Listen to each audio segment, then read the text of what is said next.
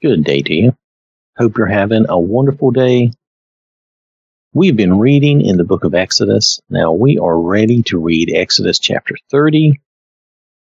Last time we read Exodus chapter 29, and at the end of Exodus chapter 29, now 29 was about consecration of the priests. It was about sacrifices that they made and food of the priests.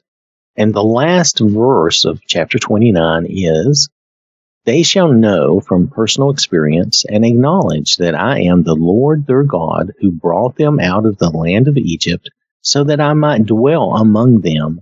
I am the Lord their God."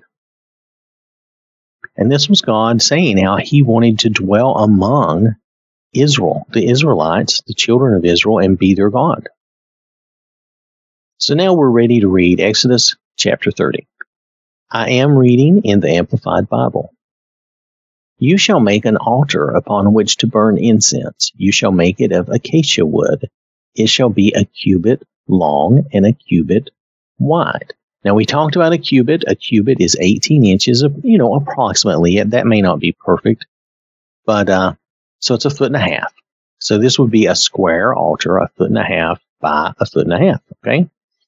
"It shall be square, and it shall be 2 cubits high." Okay, so it's going to be about 3 feet high, which would put it, for most people, probably waist high or thereabouts. "Its horns of one piece with it. You shall overlay it with pure gold, its top and its sides all around, and its horns. And you shall make a gold molding all around it. You shall make 2 gold rings under its molding. Make them on the 2 side walls on opposite sides. They shall be holders for the poles with which to carry it. You shall make the poles of acacia wood overlaid with gold. You shall put the altar of incense in the holy place in front and outside of the veil that screens the ark of the testimony, before the mercy seat that is over the testimony, where I will meet with you. Aaron shall burn sweet and fragrant incense on it. He shall burn it every morning when he trims and tends the lamps. When Aaron sets up the lamps at twilight, he shall burn incense, a perpetual incense before the Lord throughout your generations. You shall not offer any strange incense on this altar, or burnt offering or meal offering. You shall not pour out a drink offering on it. Once a year, Aaron will make atonement for sin on its horns. He shall make atonement on it with the blood of the sin offering of atonement once a year throughout your generations. It is most holy to the Lord." Notice the detail that God is going into, making sure they understand what to use this for and how to use it, and only use it for those things. He's being detailed, and God is like this. We need to realize sometimes we have things that come up, or people say things that are just not in the Bible, that are just not keeping in step with Scripture. And it's because it's man's idea, and it's what men want or what men think they want. God is very detailed. He tells us exactly what we should not do so that we will know that. Now, what we should do, good things we should do, I admit that there are things that he does not necessarily mention because that shouldn't be necessary, but he's very explicit when there's something we should not do. And he plainly states that. And I don't know of a time where he doesn't clearly define what we should not be doing and the type of things that we should not do. And this is just one of those examples. That's just what it made me think of. He's being very detailed. He's telling them what to do, how to do it, and what not to do. You shall not do this. So being very plain and straightforward.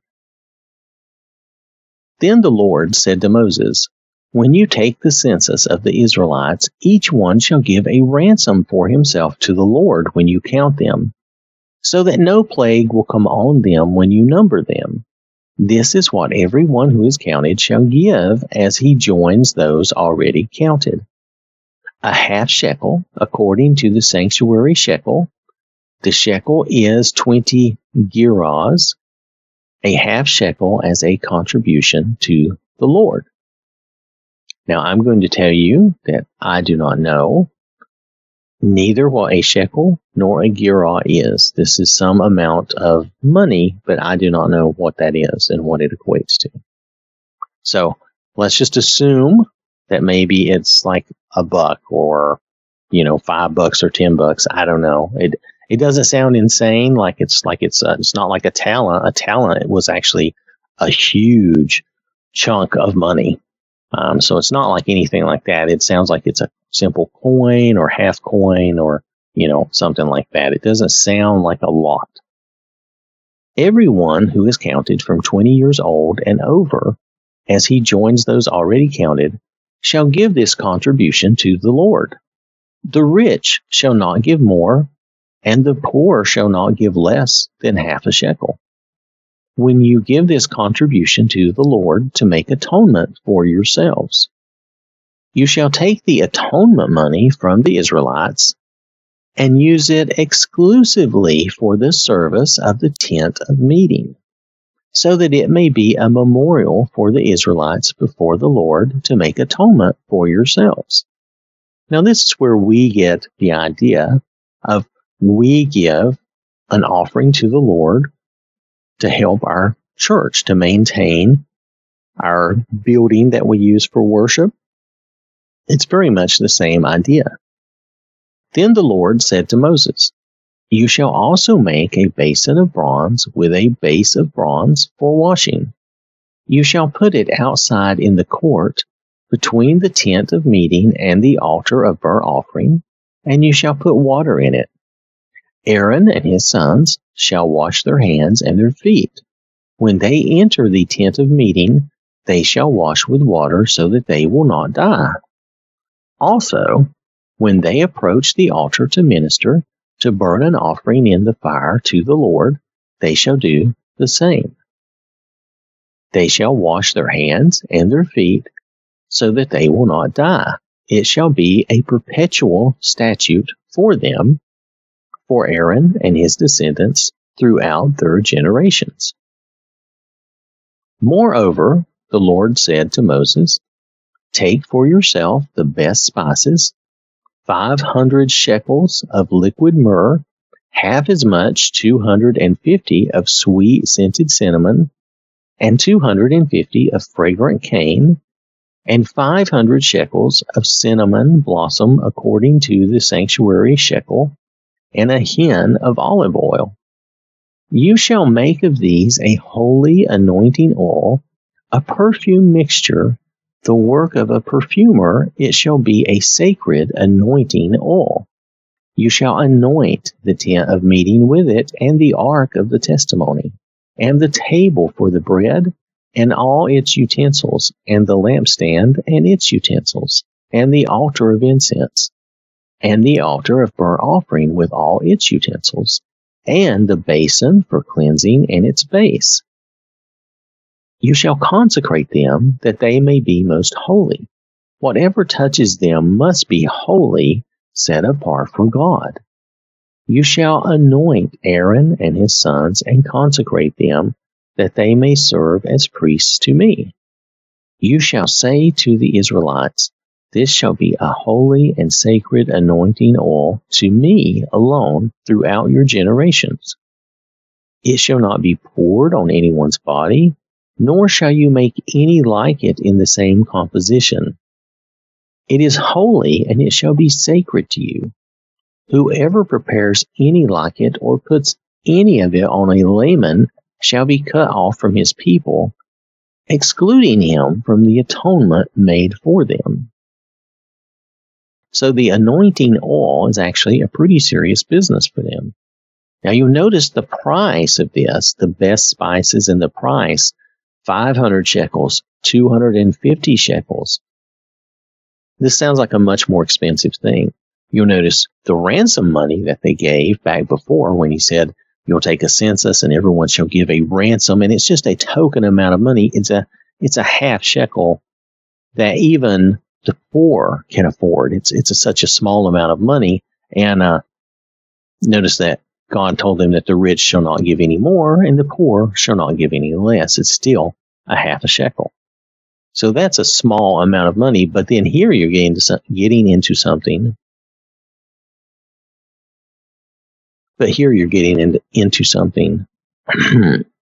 But here you're getting into something more expensive with the anointing oil and the liquid myrrh, which I've heard before that was an expensive oil. Then talking about sweet scented cinnamon. And then I'm not sure what fragrant cane is. So I'm just going to say that. I'm not sure what that is. Is that sugar or is that something else? It could be something else. All right, so I'm going to continue this last little bit here. Then the Lord said to Moses, take sweet and fragrant spices, stacte, onycha, and galbanum, sweet and fragrant spices with pure frankincense. There shall be an equal amount of each, and make incense with it, a perfume, the work of a perfumer, salted, pure, and sacred.